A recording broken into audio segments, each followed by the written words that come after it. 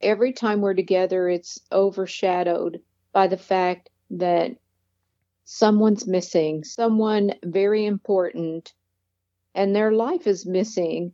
Maybe him and any children he may have had. My husband lost his only son.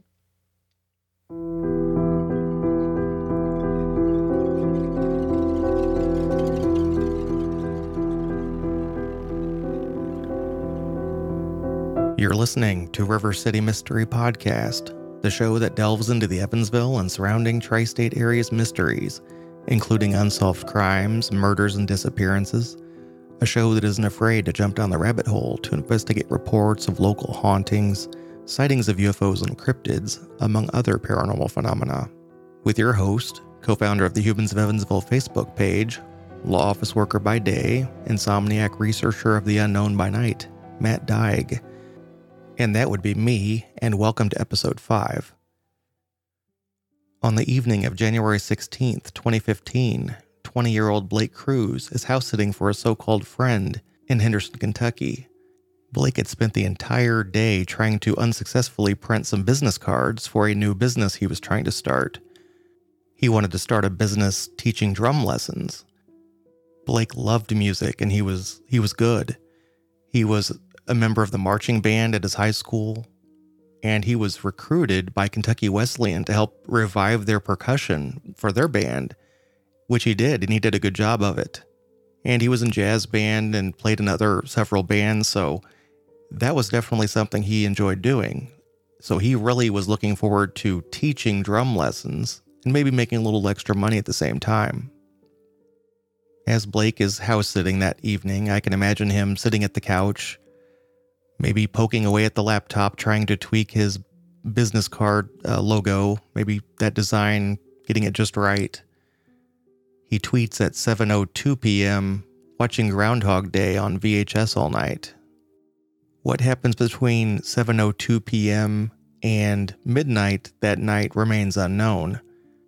But what is known is that around midnight, a call was made to the Kentucky State Police reporting a burglary in progress. When police arrived, they found Blake Cruz lying in the doorway, shot multiple times in the face. The young man who just a few hours earlier was so excited about starting a new chapter in his life lie dead in the doorway in a senseless murder that to this day remains unsolved. As I was doing my research, I wanted to get to know who Blake was. I don't just want to view this as another unsolved crime with faceless victims. I wanted to get to know what kind of loss this was for the community, his family, for his friends. I had the opportunity to speak with his mother, Donna, his sister, Amanda, his friends, Kyle and Brandon, as well as some other people associated with this case. And you're going to hear some of their interviews later in this episode. I don't want to get into the nuts and bolts of the case as far as the crime scene and all of the suspects and everything. I want this to be more of I want this to draw attention to the case itself and for the community to realize what kind of loss this was. And maybe that would trigger someone to step forward with some information that might lead down a path where this case can be solved. Blake's family and friends deserve peace and closure and justice. They need to know what happened to Blake and why, and to know that the person or people responsible pay for this. It's been reported that this particular house that Blake was watching is well known as being a bit of a drug house. People coming and going at all hours of the night. So it's easy to assume that this is some sort of a drug-related shooting, maybe gang-related, something along those lines. But this doesn't add up based on my conversations with Blake's family and friends. Blake was not a drug dealer. He was not into heavy drugs. He was a member of the marching band at high school and in the college. He was a state bowling champion on the academic team. He participated in the Science Olympiad. He was active in his fraternity, the Sigma Nu fraternity. He participated in mission trips and youth groups. He was active in the Kentucky YMCA Youth Association. He wasn't the type of person who would be caught up in some sort of a drug shooting situation. As a matter of fact, during his junior year in high school, Blake went on a mission trip to Arizona. And during that trip, he kept a journal. And on one of the entries he wrote, "May have fed 473 families, but through those I fed my soul. Through the tasks I did, I affirmed that my being here is reasonable, that I'm here to do big things and change lives, not just others, but also my own." This young man obviously wanted to do good things and had a good heart. And this is one of the main reasons I picked this case to look into. And like I said, I don't want to go into the nuts and bolts of the particular case and all of the details and the suspects. I do suggest checking out Lorden Art's YouTube video. John Lorden did a great job going into all of the details of the case. I'm not going to do any better than he did. So I have a link to the video in my show notes. So I suggest checking that out if you want to know the details of the case. Kentucky State Police Trooper Corey King recently released a YouTube video summarizing this case and giving an update. And this is audio from that video. Every parent aspires to witness their child's milestones. But for the parents of Blake Cruz, that has all been taken away. You see, Blake was brutally murdered in cold blood while staying at a home in Henderson, Kentucky. Here's the backstory. Our agency responded to a burglary in progress call in the 500 block of Fairmont Avenue in Henderson, Kentucky. When responding troopers arrived, they noticed the front door open to the residence, but inside was the body of 20-year-old Blake Cruz.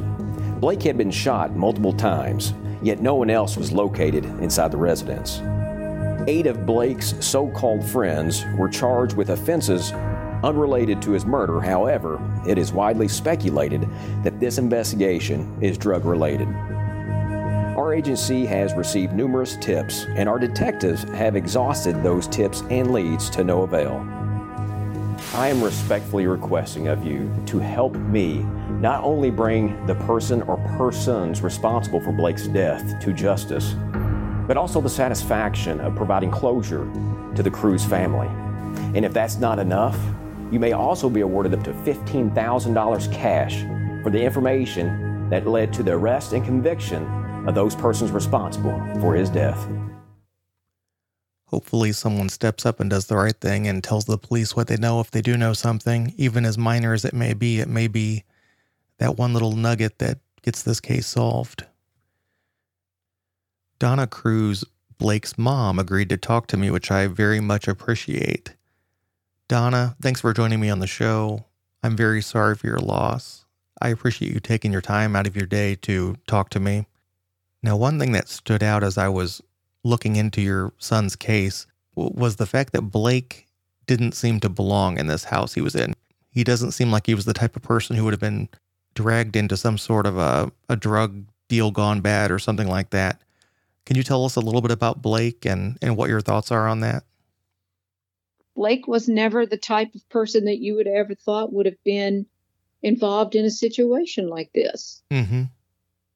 He was, he was a normal young adult and enjoyed going out with friends and stuff, but he had such wide circles of friends because he was a musician and he was a college student and he was, involved in a lot of different things when it comes to, just activities in general. Like you have read before, he did go on a mission trip. Mm-hmm. He marched in band, but he also was in jazz band, and he was heavily recruited by his college to get their band started again because their band had, I don't have the right term, but their band needed restarting, and he was recruited, given a really big scholarship, more than music majors, I was told, and he was not a music major.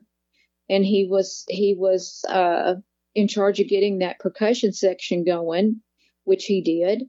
And He did Indoor Drumline, which was a choreographed thing where he played these tenors, and he was in marching band for several years, and he could play every style of music. I watched his audition, and I was just flabbergasted about his talent. I had no idea he had so much talent until I saw him audition and move from one style of music to the next and do about 15 different styles of drums. And then he played in some little hometown rock bands and performed at the Kentucky Farm Bureau thing. Some of his best friends were Governor's scholars. Mm-hmm, right. Nothing that we ever will do will bring back my son or restore our life to its, former condition. It just isn't going to happen.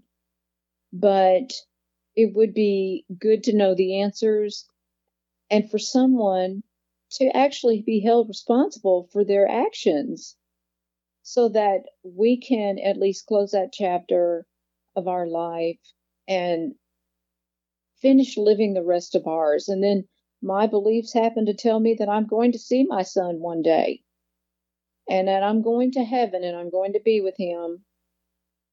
So I know it's not happening here on earth. It's just, I just think that it's necessary for us to finish living our lives, to know and have someone held responsible. An innocent life was taken and someone out there is still walking around having done that. Oh, absolutely. And I'm honestly surprised that there haven't been any arrests directly related to Blake's murder. Initially, there were arrests of some of those people who were initially in the house, but none of them were charged with his murder. They were charged with failure to report a death, and some others received some drug charges, but nothing about the death specifically. Now, Donna, I know you've got your daughter, Amanda Miller, Blake's sister, next to you. I wanted to give her an opportunity to chime in if she had anything to say about the investigation or about Blake, anything she'd like to. She's going to talk here in a second. She's struggling. I'm trying to gather my thoughts. I understand. I guess our main questions, or my main question, would be with the involvement of the KSP in this case, and only the KSP in this case, which has been apparent from jump. Why is the city police not able to help solve this case? I understand it's not within the city limits, fine, but if they know their citizens best, then why wouldn't they be of assistance? Or maybe they've not been asked, or I don't know. That is a big question for me. We can't understand why there's 3 police agencies here in this town alone. The sheriff, the state police, and the city police. And then you have other agencies also with that. Why can't everybody work together and actually get a resolution to this and figure out what actually happened to our son? That's one thing that's just bothered us so badly. I can't even imagine the frustration that you all must be feeling, thinking maybe they're not doing 100% of what they could be. How often are you talking to the investigators? Are you talking to them regularly? Yeah, well, for the longest time, I would always contact the state police. And like I said, weekly and monthly. And now I think I'm down to monthly and every other monthly because they never have anything to share. But very early on, I asked for coordination, and it's essentially a political thing.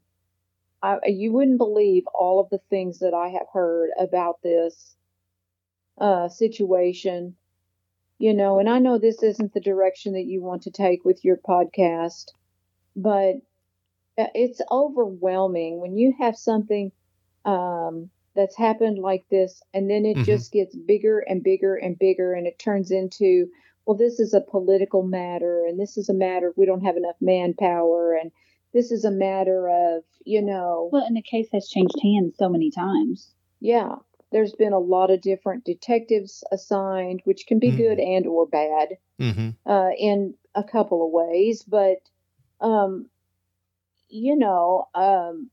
all we want to know is the very basic, who's responsible for this and can you have them prosecuted? No, definitely. We've just lost the most precious and dear thing to us. And we're just expected to just accept anything that we get. And we are just having a terrible time doing that.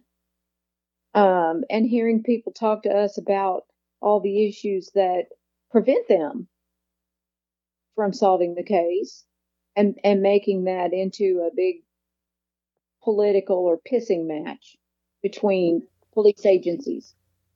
Now, do you think there's a particular reason they're not coordinating or maybe not moving along as quickly as you'd like them to? Is there something, like you said, political going on here? I don't think it's for a particular reason, but I do think the Henderson police could probably be very instrumental in getting some of these things solved. I really do. This happened barely outside the city limit. Like not even a mile outside of the city limits, right? Yes. Well, anyway. And I have contacts inside the police that, I talked to very early on, and they did not sound like they were actively working this case in any kind of way. So it led me to believe that, no, this is not being, worked together. This is not any kind of coordination whatsoever. And I asked for coordination very early on, specifically, Do you know if anyone else has reached out to those individuals who were arrested in 2015 but not charged with Blake's death to see if they would provide any statements?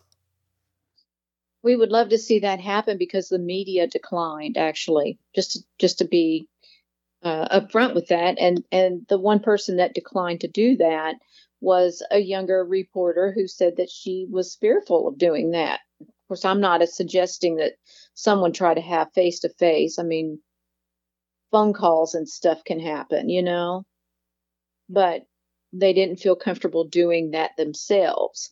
I don't think they were forbidden. I just know it wasn't going to happen through that particular reporter. But,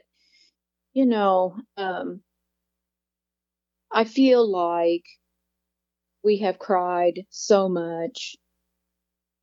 We've cried out. We've cried.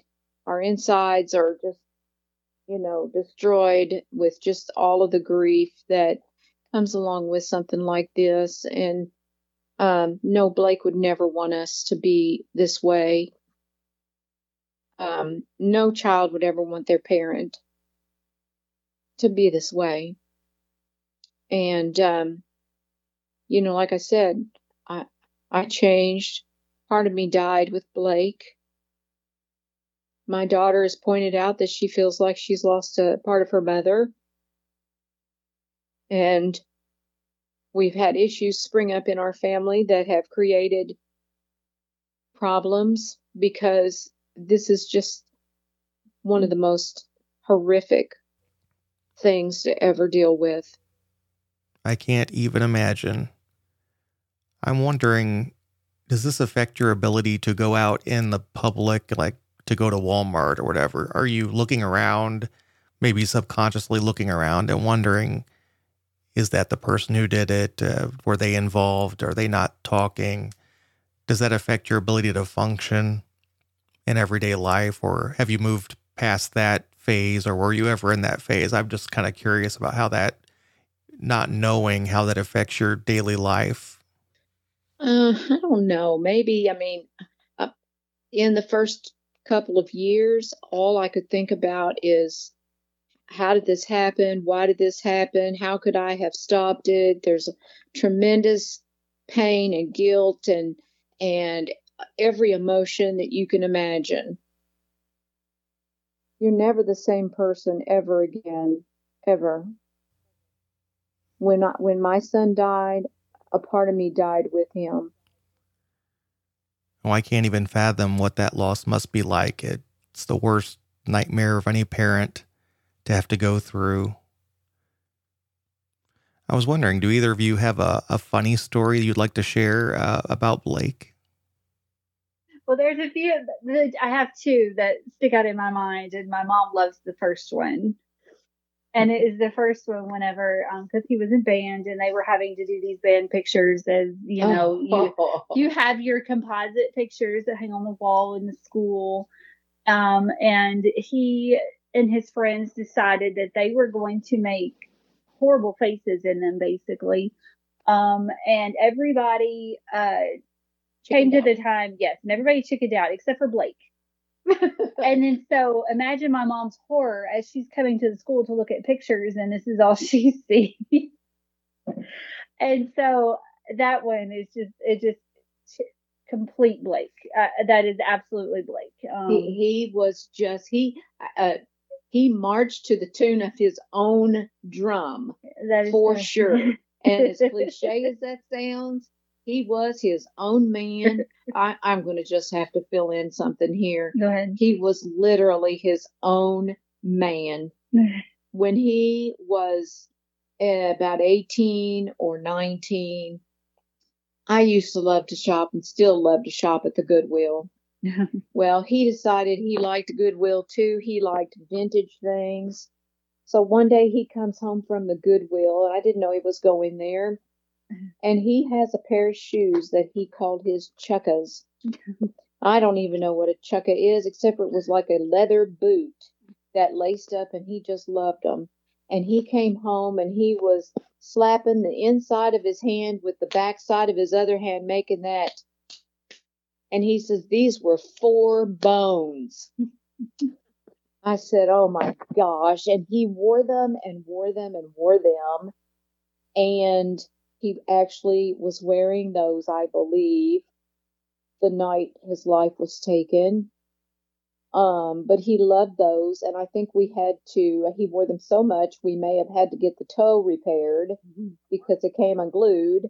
But they were very nicely made. And then once he got a pair of the most hideous crocodile leather looking gray Italian shoes, and he had large feet, and he thought they were just great. I still have those, and he thought he only wore them a few times, but he said he would absolutely wear those. And I didn't think he would, but he did wear them a couple of times. They were hideous. They looked something like from the 50s maybe. And they were terrible. And then he'd go shopping out of his grandfather's closet. And he'd grab all of his sweaters with the elbow pads on them and the big buttons, the kind that have look like leather buttons. Mm-hmm. Oh, he loved those. He loved all that vintage looking stuff. And he just wasn't a things person. He did like certain types of stuff, but he didn't mind to stand out. He had red hair, and he chose his own haircut, and everybody else followed him. And he just was his own man. He definitely sounds like it. And it sounds like he also got along with a wide variety of people. He made friends with all kinds of people in the marching band and all the different groups he was in. So it sounds like he made all kinds of friends. Yes, he did. And one time when he was carrying the 5th bass for the marching band, he fell over a kid backwards who was in a wheelchair. And the two of them were laughing until they about peed on themselves on the ground. They thought it was hilarious. But Blake loved everybody. He didn't look at people and notice differences. I mean, of course he noticed the kid was in a wheelchair, but the kid was in the band. And, he just loved everybody. He didn't feel bad about people.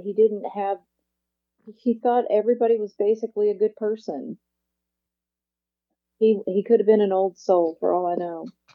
We have millions of good stories and good memories of him, and I just wish that people would, I don't know, I guess I feel like, this is my son. Obviously, I think he's the most important thing on the planet practically. I have 2 living children that are, they are equally as important, and all my grandchildren. I have 8 grandchildren. So every one of them are so special and so important to me. But obviously, I think Blake was, he was just super. And maybe I should think everybody else should feel like he was that way too. I wish they would speak his name. I think they might feel like they may hurt me if they speak his name. But it brings me tremendous joy to hear them tell me stories or to send me a picture I've never seen or ask me for a bracelet, just any of those things just bring me joy.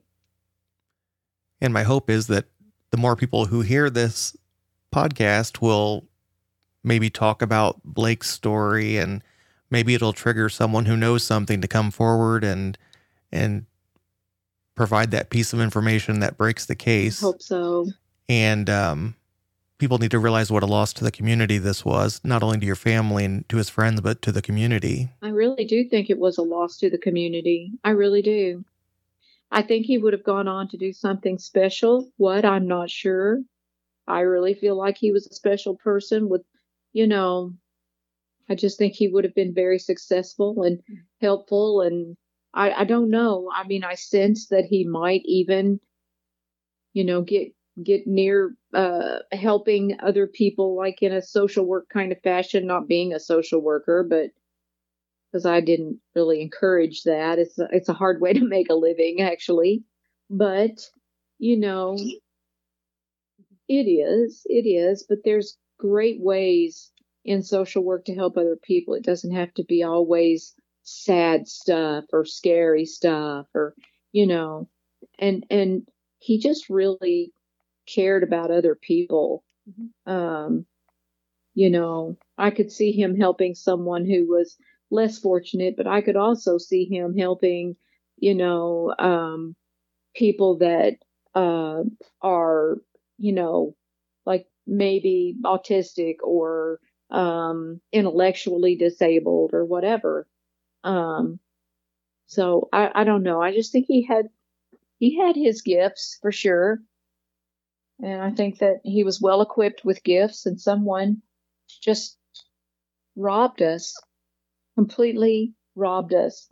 I know that I said before, I wish they would have come and shot me. I would have given them anything. Someone out there knows something, and they're, for whatever reason, not willing to come forward with that information. I hope that someone hears this and changes their mind, and maybe this puts them over the edge as far as what they needed to hear to come forward and say what they need to say to the police. Right. And I just, as these people grow older and they become parents, maybe it will touch their heart as their child gets older, if they can ever imagine what it would be like to lose their child this way. I don't want to leave this earth without knowing. I guess I worry about that. But, the hard thing here is having these questions and presenting these questions to people who might be able to shed light on them. And first thing is just saying them out loud in the first place. And you've helped us do that. Thank you. And I have reached out to all of the individuals who were arrested in 2015 to see if they would like to say anything, to maybe clear their name or to offer explanations of maybe how that night played out exactly. And I've heard back from one of them, so I'm going to be talking to that person shortly, so that should be interesting. I mean, anything you're willing to do, our family just appreciates so much. Well, it's not that much, and it's the least I can do to maybe help bring some closure and whatever I can. It's definitely not little to us. Mm-hmm. Just you calling us and asking us to talk to you means a lot to us. So anything you do is huge to us. Thank you. And I want to thank you and Amanda for joining me on today's show. I very much appreciate that. I really can't thank you enough for wanting to, help us out. You're very welcome. And I will pass any information I receive along. If I talk to somebody or have anything I think you may be interested in, I'll pass it along to you. Wonderful. Wonderful. And I thank you so much for all your time and your insights. I also had the opportunity to speak with Brandon Beanie and Kyle Putman, two of Blake's really good friends. Brandon and Kyle, thank you for joining me. Yeah, no problem. Now, how did you guys come to know Blake? Well, I personally, I met him just through school. I met him about freshman year of high school, and just mutual friends. We sat at the same lunch table, and that's how we got close. Yeah, so this is Brandon, by the way, but we were in band together. I met him in probably 7th grade in middle school, and we were both in percussion. And we actually went through band together all throughout high school and marching band and all that stuff. He was such a good guy, man. Like I said, we all hung out with Jonah Polly. He was a really good guy, and he was a part of our friend group with Kyle and Chris. Yeah, that's another one that we need to touch on too. Is our friend Jonah Polly? Him and Blake were very close. They had separated a little bit, like just life happened after high school. Jonah went off to college and started pursuing his career and everything. But yeah, pretty much we all met through going to the same school, growing up in Henderson. I mean, he sounds like he was in like a wide variety of, organizations, like a state bowling champion, and like he just had a wide net of friends and people he was hanging out with. That's why some people were kind of shocked he was kind of hanging out with the people he might have been on that last night, when he was kind of friends with people like you guys, and then, hanging out with maybe a little more shady groups of people. So, well, it's not even that. It was the shock factor of what happened was, how could somebody have done this to Blake? Because the man had literally no enemies whatsoever. Yeah, not at all. I mean, after knowing him for as long as we did, we would have picked up on any slight enemy that he would have had, and there wasn't one whatsoever. Yeah, and from what everyone I've talked to, that's pretty much the common theme, is that he had no enemies and everybody loved him, and it couldn't have been like a targeted thing. He was, do you guys think he was just literally in the wrong place at the wrong time? 100%. Yeah, that's exactly what it was. That's what we talked about. There's no way that whoever would have done that, there's no way that they could have known who Blake was, because if they would have known or recognized him whatsoever, they wouldn't have been able to do that, because anybody that knew him knew what kind of person he was. Right. And the details of the case are pretty, sketchy. There's not a whole lot, but it sounds like there were several people who walked over his body and nobody called the police. And it was just, is there a thinking, or, do you think that maybe someone does know something and just isn't talking? Maybe they're afraid of retribution, or, So. Honestly, I personally have no idea on that matter at all. I could give you the slightest bit of clue, but we really don't know. I wish we did. And beyond that, even though like some people might think they were shady or whatever, we weren't personally close with many of those people whatsoever. But anybody that was close to Blake, I couldn't imagine walking in and seeing him in that state. However he was when they saw him, that shock factor alone is enough to traumatize and scare somebody in general. Hey, do you guys have any special stories that you'd like to share about Blake? He was just a really outgoing guy. I don't know if I really have anything specific other than being in band with him all the time. But he was always like the funniest guy around. He would make you laugh and make you smile no matter what, no matter who you were. Without even trying to. That's what was so special. It was just him being himself. I would look forward to we had like marching band competitions, and I would look forward to it just based off of, being there with Blake and everybody else. Like Blake was definitely one of my favorite people. One particular memory that sticks out for me, for both of us too. We all three and another friend of ours, right after we graduated high school, this was about July 2012. we all took a trip to Chicago, Illinois. We're all 18, got that freedom on us, and we all went up to Chicago to go to a music festival called Warped Tour. Mm-hmm. And that was just insanely fun. I mean, just having your best friends around, you're young, nobody's ever been to a big city, and we go someplace like Chicago. It was just, oh man, it was so great. Now, Blake had all kinds of interests. He was in all kinds of groups and clubs and had all kinds of different kinds of friends. And music was a big part of his life. Yeah, music was a big part of his life ever since, like I said, 7th grade. That was when he started in band with me. Music and percussion especially was just a giant thing, a giant part of him. And I know when he went to Wesleyan, he participated in the band a lot there too.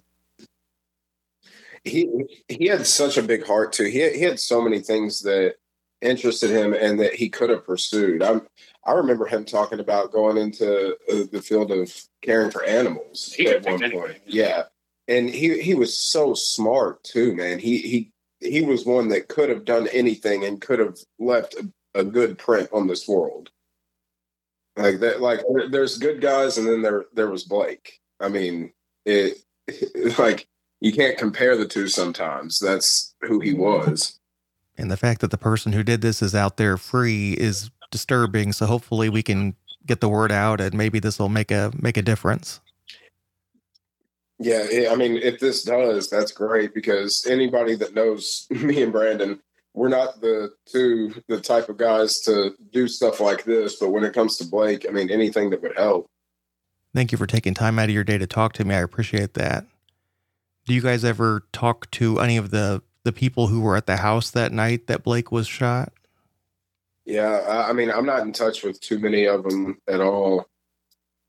Ones that I am, I mean, we had different relationships with Blake, so it's still hard for any of us to talk about him, because I mean it it hurts. That's just the only way to put it. I can definitely understand that. And before I talked to you guys, I talked to Blake's mom, Donna, and she had actually suggested I talk to you guys because you guys are so close. So I appreciate that you guys took the time out of your day to talk to me. Yeah, for sure. Because I want to see what she has to say too. I mean, our hearts go out to her 100%. And we have all the love in the world for her. I hate how life and work schedules go. We can't see or talk to her as much as we'd like, but we still have all the love in the world for her. Guys, thank you for joining me today on the show. I appreciate it. We appreciate you doing this too. Thanks. Take care. All right. Take care. I attempted to reach out to the 8 who were charged with either drug offenses or not reporting the death of a person to see if any of them had any statements or comments. The only response I got was from the account of Jacob McLaughlin. His girlfriend, Katie Robb, actually contacted me from his account and said that Jacob was currently in a substance abuse program, but that she wanted to talk. So this is some of our conversation. I know the police are leaving a lot of details out because they want different people are coming forward, and they want to see if they're just people of just like hearsay shit, like bullshit, or they want to like actually like find somebody that actually knows something. You know what I mean? Mm-hmm. Like know some of the details, like they're leaving out, whatever. Because I'm sure there's like a bunch of wackos like going up there and telling them all kinds of crazy shit, like, or a conspiracy or whatever. But I think that the police are just basically waiting around for someone to turn, because the reward went up to $15,000, mm-hmm. and I think the police right now are just waiting around for the someone to feel guilty or want that money enough to where they're going to turn in whoever, you know what I mean? Somebody has to know, like, and someone didn't do this alone, you know what I mean? Like, somebody has to know. Your boyfriend, Jacob, was arrested on drug charges. How exactly was he tied in with this case? It really is a shame. Like, I know it's going to sound typical, but it really is a shame that he even got, like, in this whole mess to begin with. He hadn't seen, he hadn't seen Blake in years or talked to him in years. The thing is that they, the the police interrogated him. They picked him up from work and interrogated him for so long that he had a seizure. Really? Yeah, he the only reason I think, I mean, because all the rest of the guys that were charged with failure to report a death and all that or whatever, and I think that he basically just had drug charges. Like they literally got him from work and interrogated him, and I kept asking him. He's like, he really didn't know shit, and I kept asking him like, well, why would they? And I believe him, you know what I mean? Like, but I kept asking him because I was trying to piece it in my head, like, why would they fucking like question, like just pick you up out of all these random motherfuckers? Like, why would they pick you up and excuse my language, but all these random people and just throw you in the mix? Like, I was like, did you keep in contact with any of them? And apparently, he had sold one of them. I believe it was the owner of the home, the younger brother. He had sold him some Klonopins, a couple Klonopins or whatever, a couple days, maybe a week before this happened. And also, he's kind of known for getting in, like, I mean, the guns are never like, he's known for like basically buying guns and then like either they're stolen from him or like, whatever. And I guess, I mean, that's the only thing I can think of is like the police wanted to know who he might have sold a gun to recently or traded or, and, I'm sure that the police are, interrogating the others and they're like, well, because he got arrested after the fact or whatever. And basically, that's all I can think of. Like, you know what I mean? Like just putting two together, my sense. I mean, I grew up across the street from him and his mom, Donna. Oh, really? So it's, and I mean, me and Donna are really like, well, we used to be like, keep in touch, and we're really good friends for the, but it's just, it really is, I don't know. It really is I can't even explain it. Like it could, it's like, I felt like it's going to be like another Heather Teague case where they're just going to see posters for it everywhere, like years and years from now. And it's just like, it makes me so disgusted. Well, I want to thank you for joining me today and sharing a little bit of what you know. I know you're going out on a bit of a limb here, so I appreciate that. And I'm really glad you're doing this. Like, thank you for doing this. Like, I really just hope it, I hope like that you can get at least somewhere with this. I encourage anyone who knows anything that they think may be useful in this case to call the Kentucky State Police Post 16 at 270-826-3312 or call anonymously at 800-222-5555 and tell them what you know. You never know, that little bit of information may be what it takes to crack the case. And that brings us to a close. If you'd like to discuss this case or any of the other episodes, you're welcome to join my Discord server at rivercitymystery.com/Discord. Until next time, take care.